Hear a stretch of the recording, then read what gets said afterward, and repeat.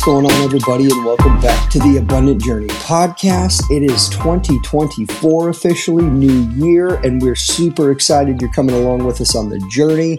We got a bunch of guests lined up, and one is today Casper Bahlmann, and he has an incredible story, both with a long endurance athlete professionally, but also he has been an investor in the self-storage space. But before we bring Casper in, Nick, how are you, sir? We're ringing in the new year. What's going on, man? Hey, I am fantastic. Like you said, really, really excited about where we're going with the podcast this year and kicking it off with a bang by having Casper on. Casper, thanks for jumping in with us, man. How are you? And tell us a little bit about yourself. Yeah, thank you very much for having me, guys. I'm doing great. I'm actually doing great. I have a lot of excitement for the new year. I think, the 2023 was the year leading up to this year for us. So I don't think I've ever been more excited to start a new year than I am this year. So, but I love it. Yeah, but I mean, I love it. Yep. About me is not, I had a very, very normal childhood. I mean, my mom, dad, 9 to 5, mom was, they were divorced all my life. More or less, but didn't really have any entrepreneurial sort of touch in my early childhood. I always loved to work, though. And I remember going to school and all that, never really enjoyed that, to be honest. But I remember always waiting to be 13, because that's the day you could legally work in Denmark, where I'm from. And the day I was 13, I had a job lined up at the butcher store, the local butcher store in the small town where I grew up. And I started working there, and it would be, 5 in the morning before school sometimes. I would go there, I would work a few hours, and those were the absolute best days, because before I went to school, I already made $20, right? I loved it. But I worked about 20 hours a week or so, and I absolutely loved it. I was making at 13. Yeah, it was great. I mean, when you work 3-4 hours before you go to school, and then you have like Saturday and Sunday where you could easily bang out 10 hours, no problem. It was great. And yeah, I was making $5 an hour, but to me that was great money, So yeah, but I had a lot of fun there. I learned a ton, and I think I worked there all until I was 18. So after that, became a bartender while going through school, and had a bit of odd jobs after that, like both during the summer and between this education and the next education that I did, which was like an automation engineering education. So worked in construction and metal worker and all sorts of things. So all of this doesn't really have anything to do with being where I am today, but it was, I think, leading up to it, because that's when I started. Totally. That's when I started sports. I always wanted to go to the Army. It was my big dream. Special Forces, more specifically, and I was training for those to be accepted there. I was training. And I passed all the tests with flying colors. But then when I went into the doctor's checkup, I'd had a back injury, a serious back injury, a couple of years back, and then was not accepted. So I was like, God damn, what can I do to prove everyone that, I can really do this, right? So that's when I started doing triathlon and becoming an athlete. And I just found that I really enjoyed it, and I was pretty good at it.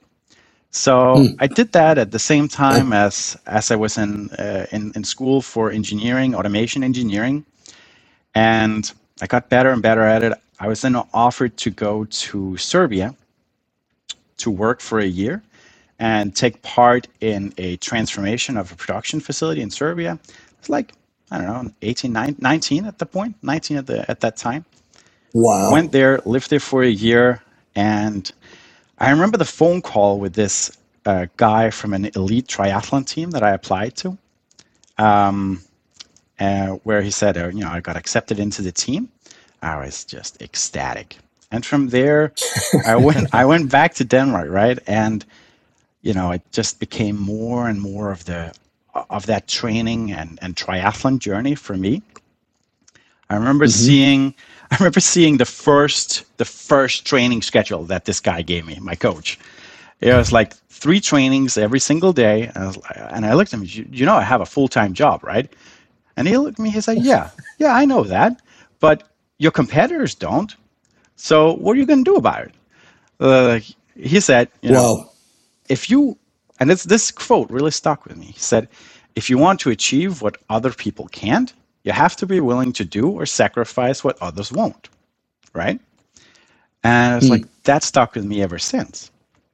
But okay, I made a deal with my job there. I was working at a factory as an automation engineer at the time, and I could do my first exercise in the morning from 5 to 7, and then I worked from 7 till noon, and then from noon till 2, I was allowed to do whatever exercise I had in the schedule, and then again worked until 4 or 5, whatever it might be, and then after that I could do my third exercise of the day. That's a tight schedule, but I think that was amazing. Oh That yeah. was an amazing time. I learned a lot about discipline and hard work, and I did a lot of competitions, and I didn't do well in all of them. But then all of a sudden, I stood at that start line of the first competition where my goal was to win. Right? It was Ironman Copenhagen. I remember it clear as day, and you know everyone was there to cheer me up. My family, everyone who was supporting me through the journey. I had a few sponsors at the time that really believed in me, and off we go. And I remember crossing the finish line. I came in second, which was disappointing to me at the time. But Wow. then the first place was disqualified for doping, so it was pretty amazing. And all of a sudden, I was standing there, and I was qualified to the World Championships. And just 3 months out, I had to raise like $20,000 or so, and I didn't have a dollar to my name. I spent everything on equipment and coaches, and you know, everything I had was just poured straight back into, you know, getting everything ready for this race. So I was invited into radios and all sorts of things, and I, spoke my case and got sponsored, and I raised the money, and I got out there to, it was on Hawaii, and I lived in this little hole in the ground sort of place because I couldn't afford to live at the hotel with everyone else. But it was amazing. I was there, right? And all of the people that were my idols before, just 3 months ago, these guys were my idols. I watched them in TV. All of a sudden I was racing alongside them. And I will say, not as Nice. equals. I got my ass whooped naturally, but it was still, it was still just being there, racing with them. It was amazing. So, yeah. And then on the flight home, after getting my ass whooped by the real professionals, so to speak, I I met my now wife in the airplane on the way home. Went back to Denmark, and 3 months later, I decided it was time to quit my full-time job. So I did that, and I moved to Moscow to live with my wife that I met 3 months ago. We were not married back then at all, but so I just moved to Good. Moscow. I did full time now for my training, and a little while ago I co-founded a company called Vuelta Mallorca. Back then, I co-founded that before I moved to Moscow. That was bringing people to Mallorca every year, giving them the experience of being a professional athlete or training as a professional athlete with all Hmm. the support of my sponsors. And that was my first sort of dabble into starting something on my own, which was great. It was fun. Living in Moscow a couple of years, founded another company in Moscow, Top Sport Import, where I leveraged all my connections in the European emerging sponsor brands and brought them into Moscow. Moscow is an amazing place, but they don't have any of the European brands or anything like that. So I brought that in there, and we sold a lot of stuff. But it was just not a moneymaker at all for me. It was just a lot of work and no real output. But it's still going on today, just without my interference. So after having lived there, what did we do? Yeah, after having lived there a couple of years, my girlfriend at the time and me, in 2020, we moved to the US. And what brought you out here? Yeah, so I think it was just time to leave Moscow. We wanted to start a family, and I retired from sports. Like in that level of sports anyway, and I had an exit from the company Vuelta Mallorca that we started because it was built on me being an athlete and my brand, and since I was not an athlete anymore, it didn't make sense to me. And sure, yeah, we moved over here, wanted to start a family. My wife is she's a citizen, so she went to school here in the U.S. and everything. So I applied for a green card, but it was 2020, start 2020. I mean, no one got anything done. So I was waiting and waiting and waiting, and I wasn't able to do anything. I couldn't work. I couldn't leave the country. Then I would lose my space in the green card program. So I was just renovating a few apartments that my wife had bought many years ago when she lived here. So I was renovating those. We bought a house together. I renovated that. But after a year, I got severely bored. And we were looking at, what's the next best step for us? And we started looking into commercial real estate. Yeah. And we stumbled across self-storage really by accident. I think it was a post on Twitter. And it just came along, and we started looking into it. I started, hitting up people, to learn more. I went to the conferences, and, it just, the more we learned, the more it made sense. The asset class was great. And we started making offers on properties, on market, off market, whatever it might be. But I don't know if you guys were making offers on storage facilities in 2021, but I mean, I had a very hard time penciling those properties out with, my level of knowledge and the margin of stupidity that I wanted for my first facility anyway.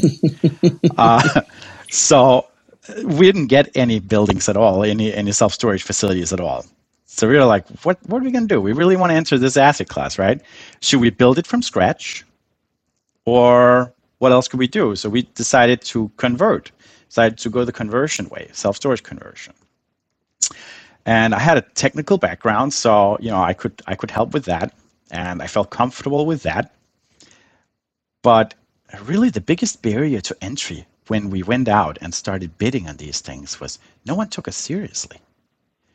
I could make a bid on something that was zoned for self-storage in a great area, good saturation, everything we like, checks every box. But they'll come back to us and say, yeah, thank you for your offer, but, so-and-so self-storage company LLC that developed 20 properties already made an offer as well. Would you either like to beat their offer by 20% and let us take a chance on you, or, we'll just go with them. So that didn't work out, and that was a lot of offers that we made that just went that route. But then we started flipping it on its head a little bit. So instead of bidding on properties that were on the market, we started bidding on properties that were off the market instead, just reaching out to owners, starting to bid. Things that have been for rent or for lease for a long time, just started bidding them up on, you want to sell this, right? So finally we got a hit. We got our first facility in Cranston. I'm sitting in it right now today. I'm sitting here. Wow. And it took us 9 months to build it after we bought it. It was a conversion project. It's about 40,000 net rentable square feet, and we have an expansion on the way. So I think that's, that was sort of where we were. And I'm very excited about Yeah. getting to that point. But then it was the lease up. Mm-hmm. It was not as easy to operate as we thought it was, I will say. We thought it would be a lot simpler Sure. and there's a lot more to it. Sure.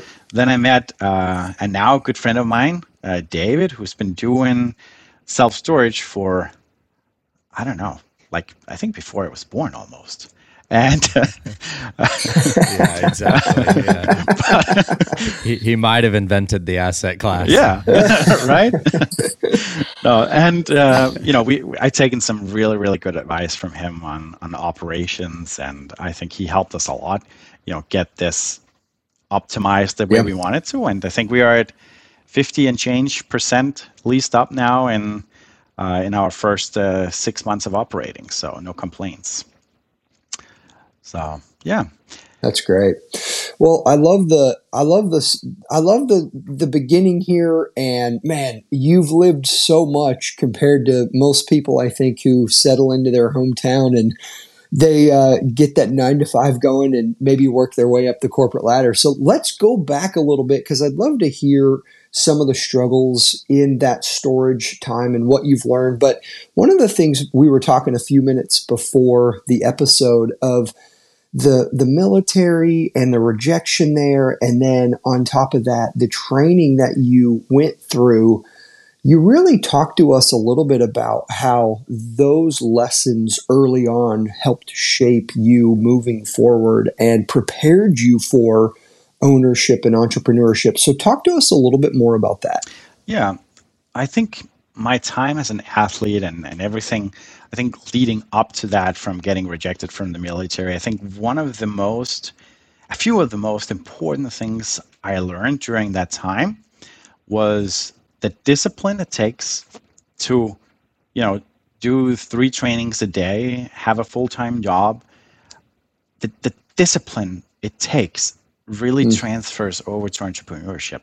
You don't have anyone, coming after you if you don't do what you're supposed to do, if you don't propel yourself or your company forward. No one is going to come and knock you on the head and say, hey, get moving, right? I think, doing what you say you're going to do and don't look back. I think don't be afraid to take a chance. Don't be afraid to make a decision.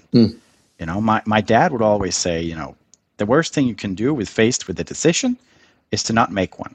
Even if you make the wrong decision, okay, you made the wrong decision, make the best of it, right? And that action paralysis is just something I left behind a long time ago. And I do make wrong decisions. I don't make the right decision every time. But the biggest value that I've gotten from that time is learning how to cope with making the wrong decision or learning how to cope with setbacks.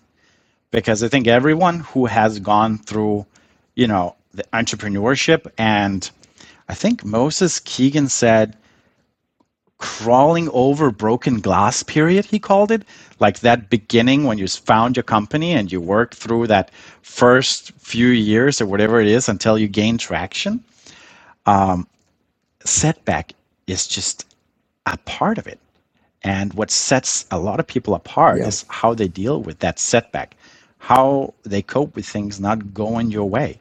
Do they sit down and, give up or find another, or do they find another way? I think that's one of the most important things I've taken with me, because you have a 7, 8, 9 hour race in Ironman. Things are not going to go the way you planned. I promise you. And you've been training for this one race for a year. And it is devastating if things, don't go right. You put so many hours, so much sweat, tears, money, sacrifice, everything into this. And you don't get another chance before next year. So, yeah, you have to adapt. So I think that's probably one of the most important things I've taken with me. I love that. Going back even a little bit further, I mean, I think it's unique to hear part of your story being at 13 years old, you couldn't wait to work, and that was just something that was kind of in your DNA of wanting to work really hard.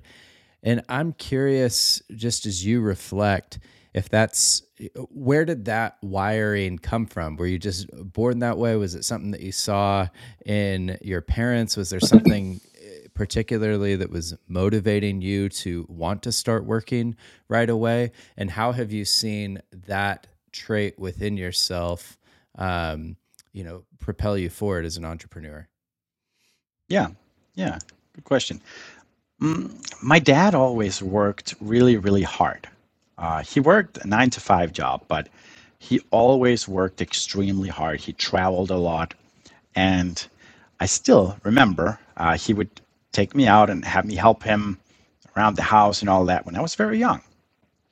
And every time I would put my hands in my pocket, if I felt like there was nothing to do, he would take whatever tool he had in his hand, and he would like slap me over my hand with while they were in the pocket, like, someone's working, you don't put your hands in the pocket, right? So I think, that was sort of, not saying that propelled me forward, but it definitely installed that mentality that you can't sit around doing nothing. Like, till this day, if someone else is doing something, it doesn't matter what it is. If it's, if it's some of my contractors are carrying in bags of cement or whatever, and I'm walking the same way they are, it doesn't matter if I'm wearing a dress shirt or whatever it is, I'll pick up a bag of cement if I'm walking that direction, and I will put it on my shoulder, and I will drop it off wherever it needs to be dropped off. So that was installed for me very, very early on, and I think I still believe, even though I've seen a lot of great talent, raw talent out there, that hard work beats talent every single time. So you can't just be talented and hope that will take you through life. It definitely helps, but you need to work hard. So I think that's definitely something that I've taken with me, and I keep working hard. I think sometimes I get caught up in work for the sake of working, I think, if that makes sense. I focus too much on the small things here and there, and that's definitely one of my downfalls. And at the place we are right now with the company, where we're doing projects, larger conversion projects in Boston, in New York, and have more in the pipeline for 2024. I think it's important for me right now that we build a team that can take care of these smaller things, day-to-day operations, so that I can start wearing a bit fewer hats, if that makes sense, and focus on what is the great value drivers and the direction of our company. I think that's really important. But something I'm having a bit of a hard time doing, to be honest. I enjoy wearing a lot of hats, and I think that's probably part of the entrepreneurial DNA, right? You enjoy having your fingers in every single pot in your company. So it's something I have to learn. So, yeah. No, and I think that's something that we hear often, that transition from wearing all the hats, being the one making the decisions, and kind of letting go and trusting people. But that's truly how you scale. I mean, and we've heard that time and time again from a lot of our other guests. My mind goes back to one other question just about your upbringing in the race time. We talk a lot about fear and how that holds people back. I want to attack fear from a little different angle with you, because you were willing to go for it and whatever it took to be successful. So I love that side. But as you were sharing your story and talking about how you had to raise $20,000, you didn't know how you were going to do that. You didn't have any money to your name. You were living in, hole in the wall type of place. When you were in that, was your mindset like, hey, I'm just happy to be here, I'll do whatever it takes? Or were there fears, or were there maybe a moment when you were like, man, what am I doing? Like, I've given up and sacrificed everything for this. So curious, just kind of your mindset and fear and kind of how you overcame that during that time frame. Sure, sure. I think right after that race, like at that period, I was almost high all the time. Like not literally, but the feeling. And I could conquer the goddamn world right there. I was not scared of anything. Whatever came at me, I would be able to overcome. I was 100% certain of that. I think winning that race and going through that period, I learned that I and most people actually can do whatever they set their mind to if they want it enough. And so the question was not, can I do it? The question is, do I want it enough? And the answer to that was clear. Yes, I do.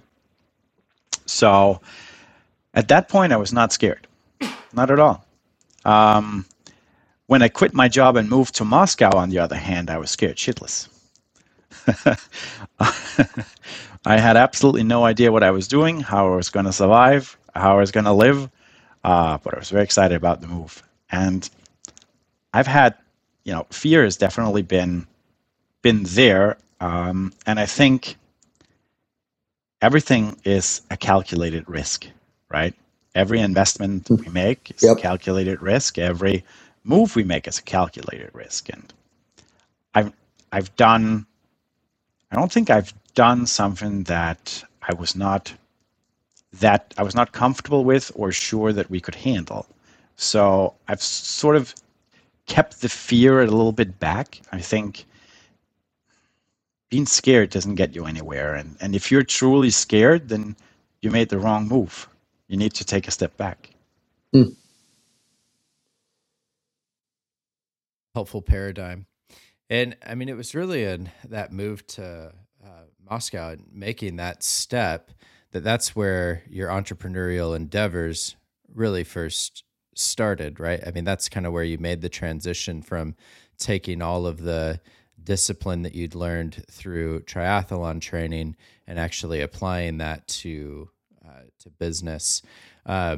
It's so my understanding of your first business was more of a kind of a service-based, almost kind of also sort of in the tourism industry of helping people train and experience Majorcas. Your second business was more of a commerce company. Does that sound right? Is with what you were doing with reselling European goods in Moscow, and then of course what you're doing now is self-storage. And so that's been kind of interesting to me that you've made a handful of jumps across different industries.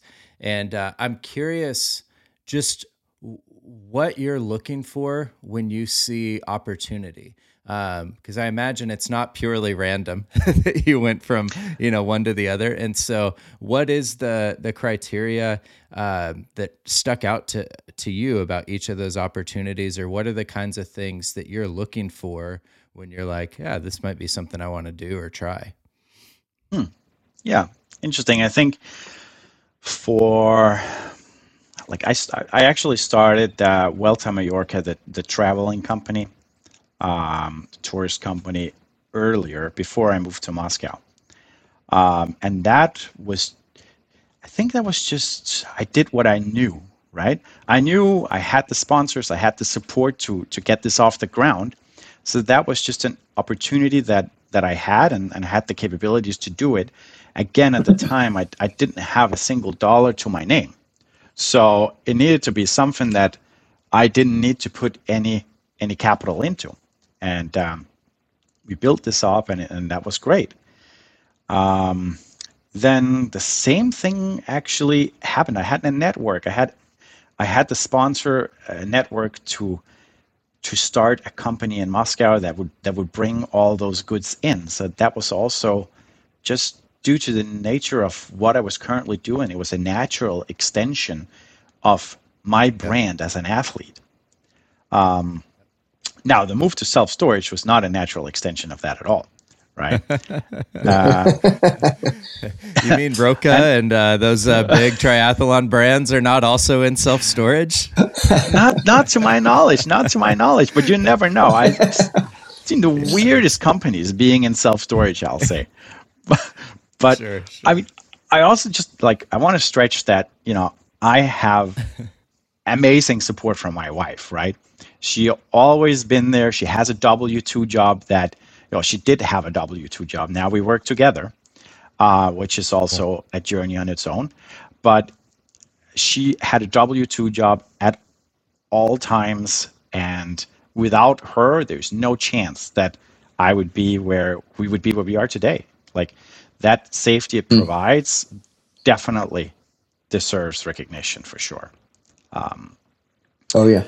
I think that's important to a lot of people. I know that's has an entrepreneurial spirit. They have a husband or wife who is has that stable W-2 job and sort of keeps it safe, so to speak, right? Yeah, and I think, like you said, that can kind of help alleviate some of that fear. It Yeah, gives you the confidence to try different ventures, knowing you guys are going to be okay. And that's maybe part of that calculated thought process that you were sharing. most definitely. I mean, we have a family to support, right? So we can't afford for things to go entirely wrong. Now, things have changed, and we're now working together entirely in our self-storage venture. And it's actually both a blessing and a challenge, right? I don't know if any of you have tried to work with your spouse, but like leaving things in the office is tough. When you have disagreements, when there are things that you want to take the company in one direction, she wants to take it in another direction. How do you just leave that and not discuss that at the dinner table, right? So that's something we're working through, and I think as the company grows and more employees come in, that becomes easier. But right now, when we are sole decision makers, it's tough. It's tough. Sure. Becomes a lot of work discussions. But I think Mm. going back to why we went into self storage was really we looked at we looked at a lot of different asset classes. We knew that we enjoyed doing residential real estate, and we had built a small portfolio at that time of like 7 properties or so. But we also knew that something like COVID came in.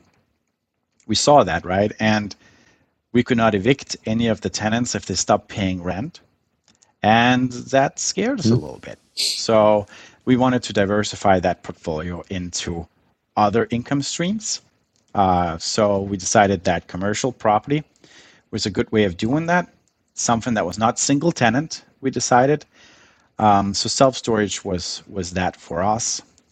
Not that we had any prior experience in it or anything like that, but my wife is a former management consultant, so she did some work for Prim, and they dabbled into alternative asset classes, self-storage amongst them. So she got a little bit of exposure there, and I think that just made us more comfortable taking this step. So Yeah.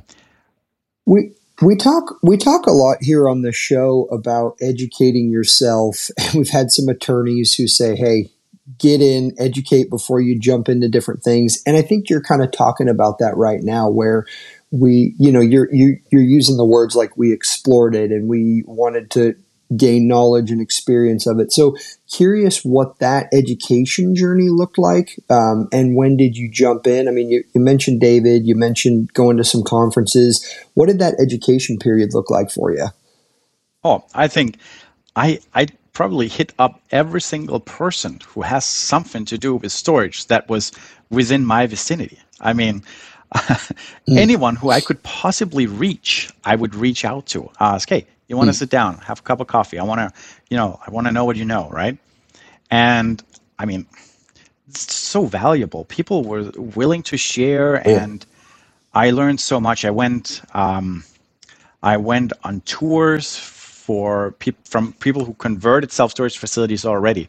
They invited me in, showed me around. Like even local competitors to where we were building our self-storage facility. I hit them up. I said, "Hey, we're going to be neighbors soon. This is going to happen. You know, let's get to know each other, huh?" So I went over there and he showed me around, and they even share, yeah, we wish we had more of these units or less of these kind of units, or this is what we did wrong. We wish we had done that differently. Like, it was amazing. And I think, Yeah. that's one of my goals as well as I have progressed in my journey. And I'm not even close to being, done with my journey, right? I want to do the same thing. You know, Everyone who reaches out to me, I really try to sit down with them and give them my perspective on whatever it is. I help people underwrite if they reach out to me. A lot of people do. You know, what do you think about this deal? What do you think about this? And so on, and I try to do what was done for me because that was such an important step. Like, it was invaluable. I mean, you can buy all these courses from people who made it in self-storage, right? I don't want to mention any names because I don't have much good to say about them. I don't think it provides that long-term value as networking with people in the field on your closer to your level provides. Having someone who maybe owns 100 stores and are sitting at the top of the throne tell you about what he's currently doing and how he did it, that's just not where I was. And that wouldn't provide me the kind of value I could get from someone telling me about the 2 stores that he owned and how he got there and the mistakes that he made, right? So I think connecting with someone on my own level was just so important. Someone that's one step further in the journey that I can learn from. And I keep doing that today. I mean, I love that, multiple levels. So both Nick and I really interested in self-storage. We've got a few different opportunities that we're actively pursuing. But as we've gotten there ourselves, we've taken a similar path of just trying to sit down with anybody and everybody who will talk to us about self-storage. And the thing that we've been so surprised about time and time again is the generosity of owners and operators with their time, information, the advice that they want to give. And I think to your point as well, it can be really overwhelming if you sit down with somebody who has built and owns and operates 100+ facilities versus just sitting down with a guy that has 2 or 3, because it's like, well, I don't need to go from 0 to 100 in the next 6 months. Like, I want to go from 0 to 1. And so the guy that's got 2 or 3 can actually perhaps speak to how to get to 1 in a much more like applied, understandable kind of way than the guru who, it's been 30 years since he started, and the industry and whatnot looks totally different. Speaking of the industry looking different, we hear all the time like, oh, self-storage, it's such a saturated market, and you missed the boat on that one. You really needed to be doing it in 2017, 2018. Obviously, here you are, you're doing it. You started doing your first conversion in 2021, right? No, actually 2022. Oh, so even more recently than that. Yeah. So I'm curious what that experience has been like as you've dealt with a lot of the noise, a lot of the cynicism about the opportunities within the class. And then I'd love for that to transition into this unique niche that you've found with conversions, because I think that is a different angle than perhaps most self-storage owner-operators have taken. Yeah, sure. So, I mean, speaking to the industry, I mean, naturally, I can't speak to how my life would have been if I had started building self-storage facilities in the 90s. I mean, so I was still wearing a diaper at the point. So, would, would I, what would I have been in a different place today? Sure, I would. But isn't that the same for everything? I mean, it's always you look Right. back at, oh, I wish I started this earlier, or I should have done this 10 years ago. Yeah, sure, but you Yeah, I didn't. wish I would have So, bought Bitcoin in 2012, but here right, we are. right, I agree. So, I think it's kind of pointless to look back and say the boat has already sailed because that's definitely also not true. I mean, back then you build it and they will come is what I hear all the time, right? And that's probably how it was. It's not how it is anymore. However, there are still plenty of amazing markets out there. And we're building in Boston, we're building in upstate New York, and both markets are great. And there are many, many more out there. I think saturation is one thing, and a lot of people are saying, we don't want to build if it's more than 7 square feet per capita or whatnot it is, right? And that's definitely a point, right? But I think what's even more valuable is probably looking at the price for a regular 10 by 10 to determine, how is the supply demand index. If the prices for a 10 by 10 is really high, then the demand probably follows. Then you can take a look at the square feet per capita. That's one thing. But the demand is there if they're able to keep prices high. So that's really something that we adapted a lot more than just looking at a square foot per capita metric. Also, we try to position our facilities in locations that are easily accessible because people plug it in to their GPS and they say, it only takes 5 minutes. It might be that they're 4 or 5 miles away, but if the trip is like 5-10 minutes, they're still within our range of customers.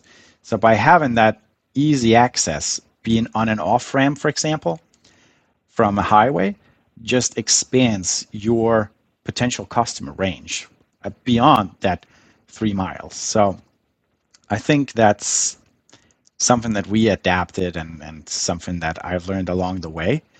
I mean, the way I look at facilities and underwrite opportunities is ever changing as I learn. And the way I underwrote our first facility that I'm sitting in today is very, very different compared to how I underwrite facilities now. So now we are, back for this facility I'm sitting in now, we couldn't find any investors that were willing to go in with us. So we scrambled for capital and borrowed everything we possibly could and put it into this facility and did it on our own, proved the business case. And now we're working with investors and are dabbling into the PE world, which is a scary transition too, giving up some control, but we'll see where that ends up.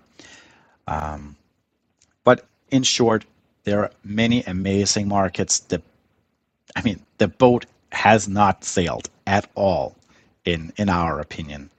And if you take a look at conversions, it just expands your opportunity for which markets can you build in, right?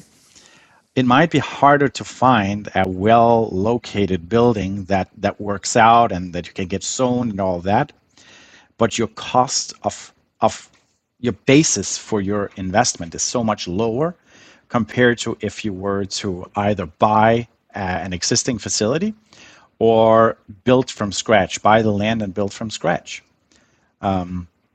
So it, instead of having to see rents of $200 for a 10 by 10 to be able to make it work to do a ground up construction, you can go down and you can look at rents that are 130, 140 or so, and it opens up to a lot more markets where the big guys are not going to come in because the real big guys are not going to come in and build more because the numbers don't make sense to do a ground up, but they make sense for conversion. So I think that's our niche now. building in Boston, naturally that makes sense to most people if they can find the land. But I think that's Yeah. yeah. But I think that's why Well, we I really I chose think that's huge. conversions. Yeah, I think that's why we really chose conversions. I mean, you have so many markets that you can enter, and you have a project that instead of taking 2 years to get off the ground because you need entitlements and whatnot, you buy the building and you can literally be open 6 to 9 months, right? So it's an amazingly quick process that drastically decreases your holding costs. And now with the interest rates being higher than they were, it's just even more important to get cash flowing as quickly as possible. Yeah. Uh, Do you want to talk us through what the conversion process looks like for somebody who is familiar with self storage but has no idea otherwise? What a conversion looks like. Yeah, Maybe sure. even the way that you could talk about it is through your first facility, the one that you're in now, and what that looked like, what the building started as, and what you did to convert it. Yeah, I mean, the process for this facility, so it very much depends on the building. Very much so. We bought this building at a very good price, but it did have some issues that we needed to solve. So those issues we resolved pretty quickly. It was some rotten floors, some broken concrete, some columns that needed to be replaced, and so on. But getting that out of the way, really, it's demo. That's a large part of it. You demo it, you prep all the surfaces. If you need to do any structural improvements, you do that. And after that, in goes the metal partitions. I mean, it's a simple process. Yep. And yes, there are things in between there, small things here and there. You need to add a bathroom, you need to do this or that. But really, those are the big ones. And I think it's such a simple process, but there's still so much that can go wrong.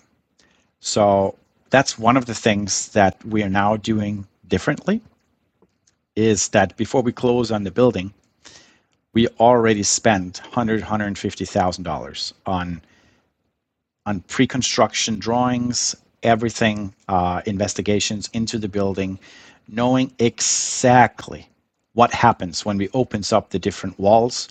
We are not going to hit, a burial ground or whatnot inside the walls or what it might be, right? So we try to take as many unknowns out as possible, because that's the concern with these conversion projects. You never know what happens when you start opening up the walls and whatever else you open up. So that was just, I didn't know what I didn't know at the time when we built this facility. So we bought it not having any drawings or any pre-construction investigations done, and started the process. It took us 9 months, and it was a chaotic process for this facility, but pretty good actually. Kept on budget, on time, but it was again, a lot of setbacks and then solving those issues, and it was a full-time job for me. One thing I will definitely do is always choose a contractor that has experience in self-storage. I did not do that for our first facility here, and that was definitely a mistake. And what did the building start as before you converted it? It was a gun manufacturing facility. So Okay. way back in the days, they manufactured shells for guns. Actually, we have 4 gun vaults here, like walk-in gun vaults. Nice. And story goes that they were supposed to have each part of the gun stored in a separate vault, such that if someone broke in, they had to break into all 4 vaults to assemble a gun, right? Wow. So we kept them, and I outfitted them with biometric fingerprint scanners.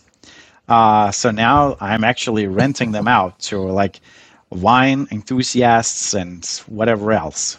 So collectors and stuff like that for a premium. Yeah, it's great. It's great. Well, when you're talking finger biometrics, I was about to say you got the most secure self-storage facility in the country. Maybe the most secure units, but it literally is a bank vault. It literally is like a bank vault, and then you put your finger on, you type in your code, and then it clicks and you can open it, right? So yeah, that's a fun process. That's awesome. Yeah, no doubt. Yeah. What, Casper, a question that I had for you was, you had mentioned having a few single family properties. You were doing some of the construction work and then decided to go commercial. I think a lot of people have the limiting belief of, well, commercial real estate, it's too big, it's too expensive, I don't have enough money. You've jumped in and went for it. So curious, just speak to that a little bit, and maybe some of those limiting beliefs that people have. Yeah, I mean, it's a different animal altogether, right? It's valued differently. It's definitely take your time, get to know the market, get to know whatever niche of commercial you want to jump into. Like commercial property, like that's just a huge umbrella, right? Take a look at what makes sense to you. Yep. Perhaps an extension of something you already have experience in, already know something about, right? And go into that. But yeah, it is different. It's a different risk profile. Like another asset class that we looked at was Class C industrial. So the play was to take a Class C building that was in a Class B location, because you can't change the location, and upgrade it with the amenities that would turn it into a Class B industrial, and then sell it, make the spread, right?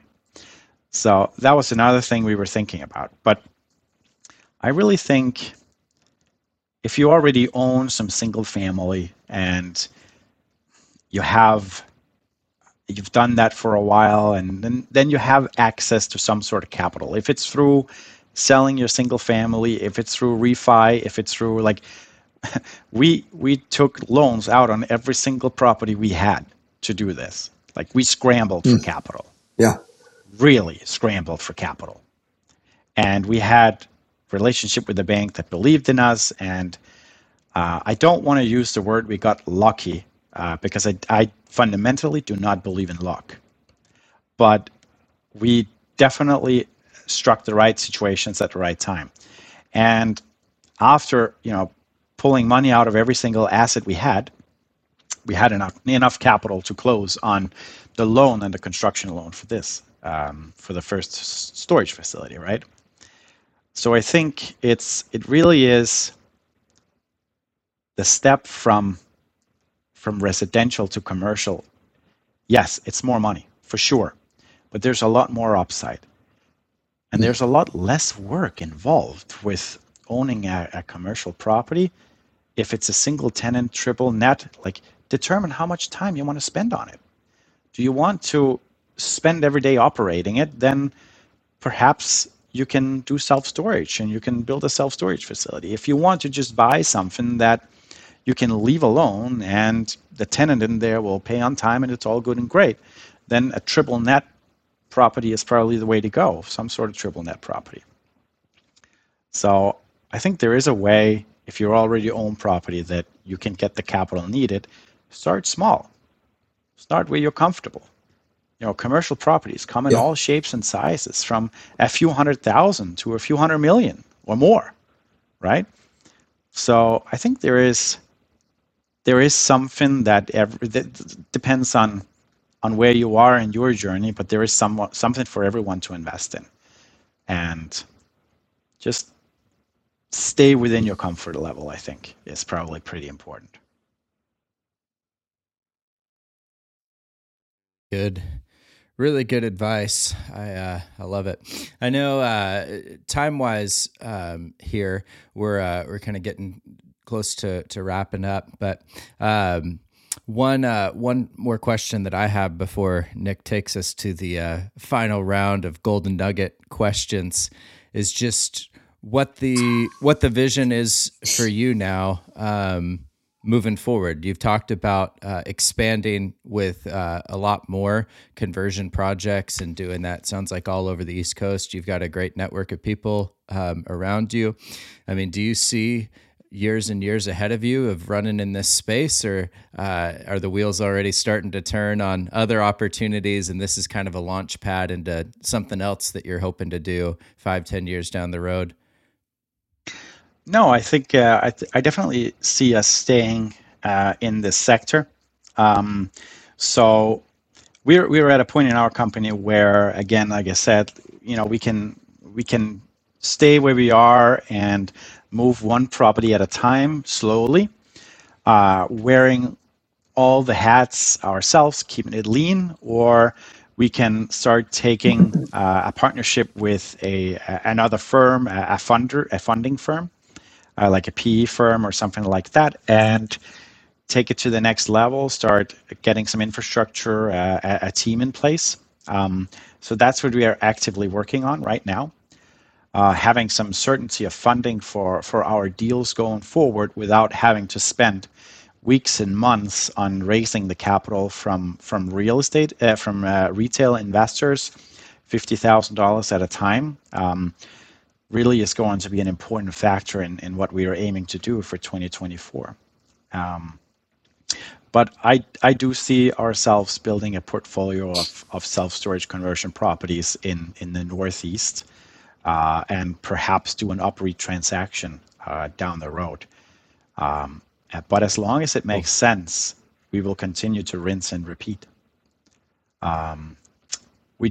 We do have a plan of diversifying our income stream, though, and that is what we are currently working on as well. Some passive investments in other sectors, as well as starting a support company. That one of the things we faced, the biggest issue for us was really developing professional materials, like really professional materials to show investors. Yeah. And those materials were just either ridiculously expensive or something boilerplate, basically crap coming out that looked like everything else that didn't really tell the story, right? So we founded a small company that operates out of Europe, actually, with a team in Europe that takes care of this for aspiring sponsors. So at a decent price, does videos and everything, and I think it's going to be a really cool support function to our business, as well as an offering to others. Yeah, I like that. Is a vertical integration, or just being able to create something that's both going to serve your business, but hopefully pay for itself because of the support that you'll be able to provide to other businesses as well. That's brilliant. Yeah, exactly. So I think it's important, like to diversify our income stream a little bit. So, that's what we're aiming to do. So, yeah. Well, Nick, you want to take us to Golden Nuggets, my man? Yeah, absolutely. So, Casper, we're going to wrap the show up here with the last 4 questions we ask all of our guests. And so I'm going to just kind of fire them at you here. Pick one of these, and I'm going to give you 5 options, and tell us what you're doing to improve yourself this year. So at Abundant Journey, we talk about the journey we're on. So one of the 5 F's, so it's family, finance, faith, fitness, and future. We've covered a lot of these today, but pick one of these and tell us how you're excited for 2024 and looking to grow. Interesting. Yeah, I think we touched on a lot of those. So I'm gonna pick. Yeah. I'm gonna pick fitness. I'm gonna pick fitness. So I like it. I'm telling you, when I moved here, and I'm like, it's not that long ago, in 2020, I was very, very fit. I don't know in pounds, like below 70 kilograms. I don't know what that is in pounds, but I've never converted. I'll completely 150 pounds, right about there. Yeah, something like that. Yes. And I've never converted from kilograms to pound. I learned the foot and all that stuff, but you guys, I mean, you guys need to stop the foot and the pounds and all that. So, but that's a different discussion. So I that's not for agree today. with you. All right. So, I agree. Yeah. so yeah, get real, US, please. But no. So no, and now after having lived here in the US for 3 years, 4 years now, I guess, I'm like 230 pounds. What the heck happened, right? So yeah, I don't exercise as much anymore, I'll admit, but there's something in the food here that's not in Europe, I'll tell you. So that's my goal, is definitely to get that routine back. I'm working a lot of hours and I'm working really hard these days to grow our company, and it's my sole focus. But I also know that for me to be successful as a human being and comfortable within my own skin, I need to be in decent shape. It affects a lot, both energy level and self-perception, and I think that's definitely one of the things that's my goal for 2024, is get that routine back. I still get up at 5 a.m. every morning to work, but I think it's just such an important thing, and whatever energy you put in to exercise, I remember it, whatever energy you put into that, go to the gym, whatever is your kink, right? Whatever energy you put into that, you get back tenfold.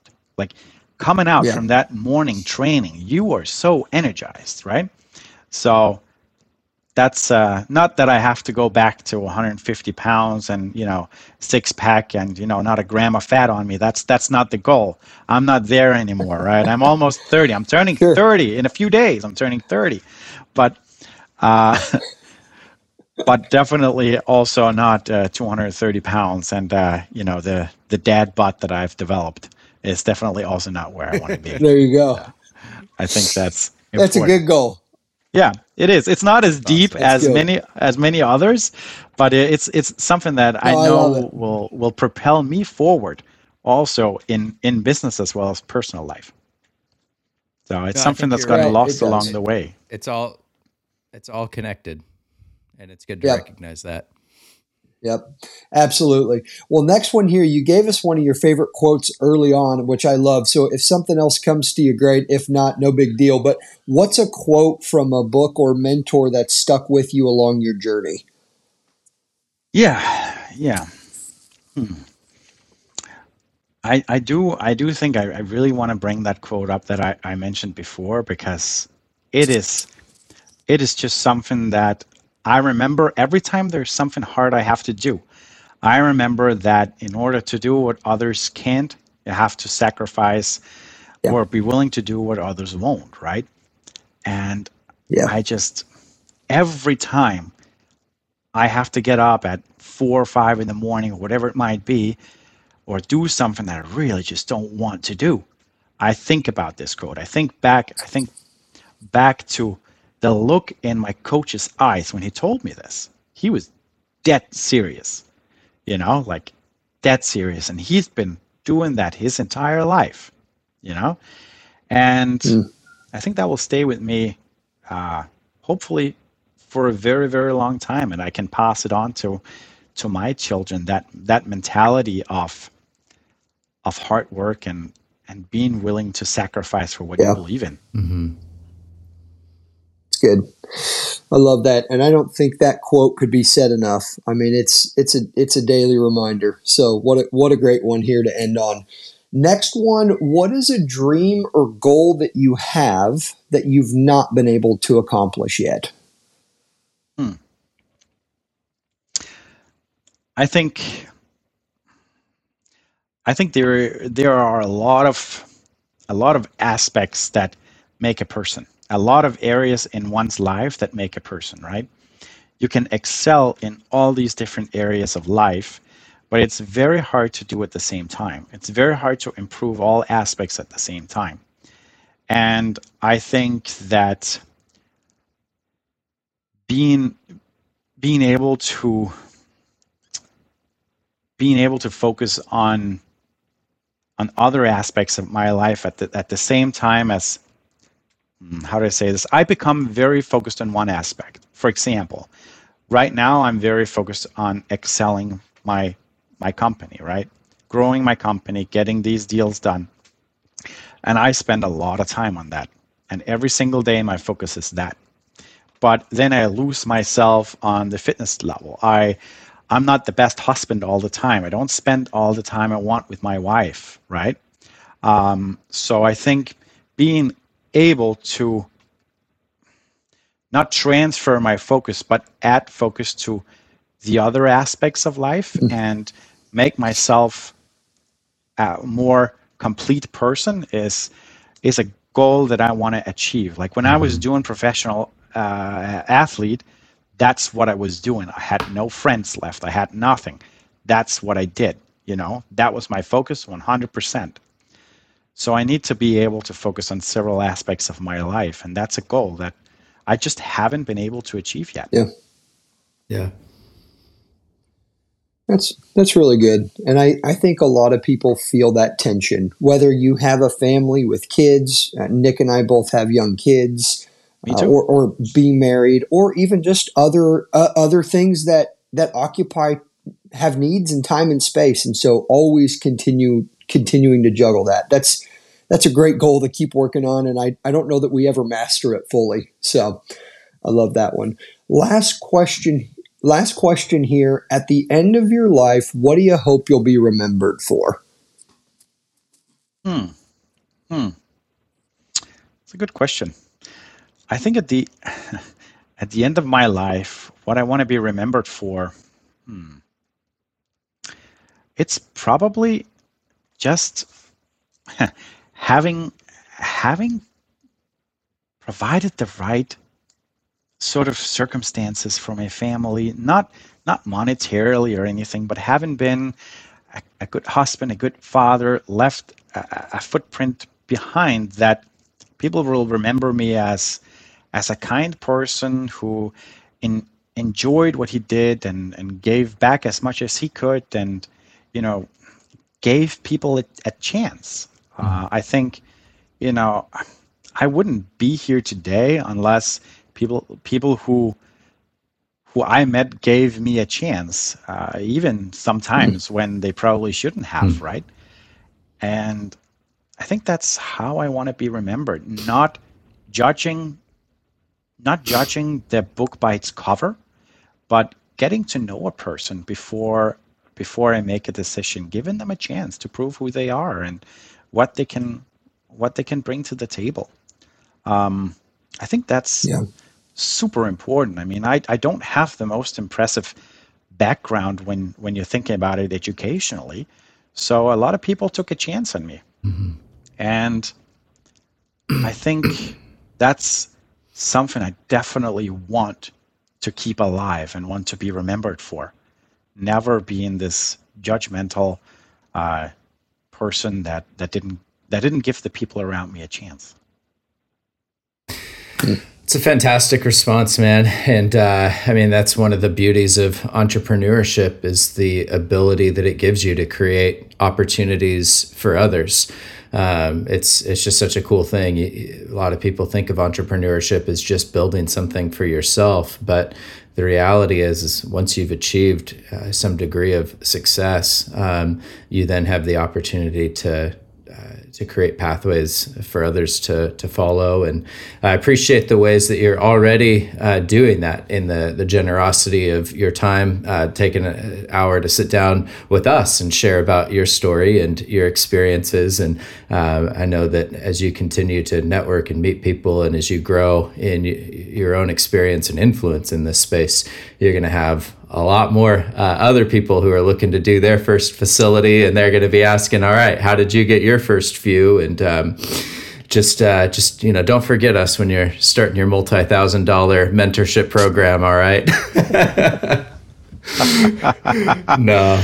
Yeah, I don't think it will ever get to that, and it's really been a true pleasure speaking to you guys. I mean, I really like what you guys are doing. Like, getting people out there. And I've never been on a podcast before. It's been really great. Well, you're a natural, man. Totally. Thank you so much. If people do want to connect with you, follow along with your journey, see some of the stuff that you're doing with self-storage conversions, do you have any spots where you'd send them, websites or social media profiles?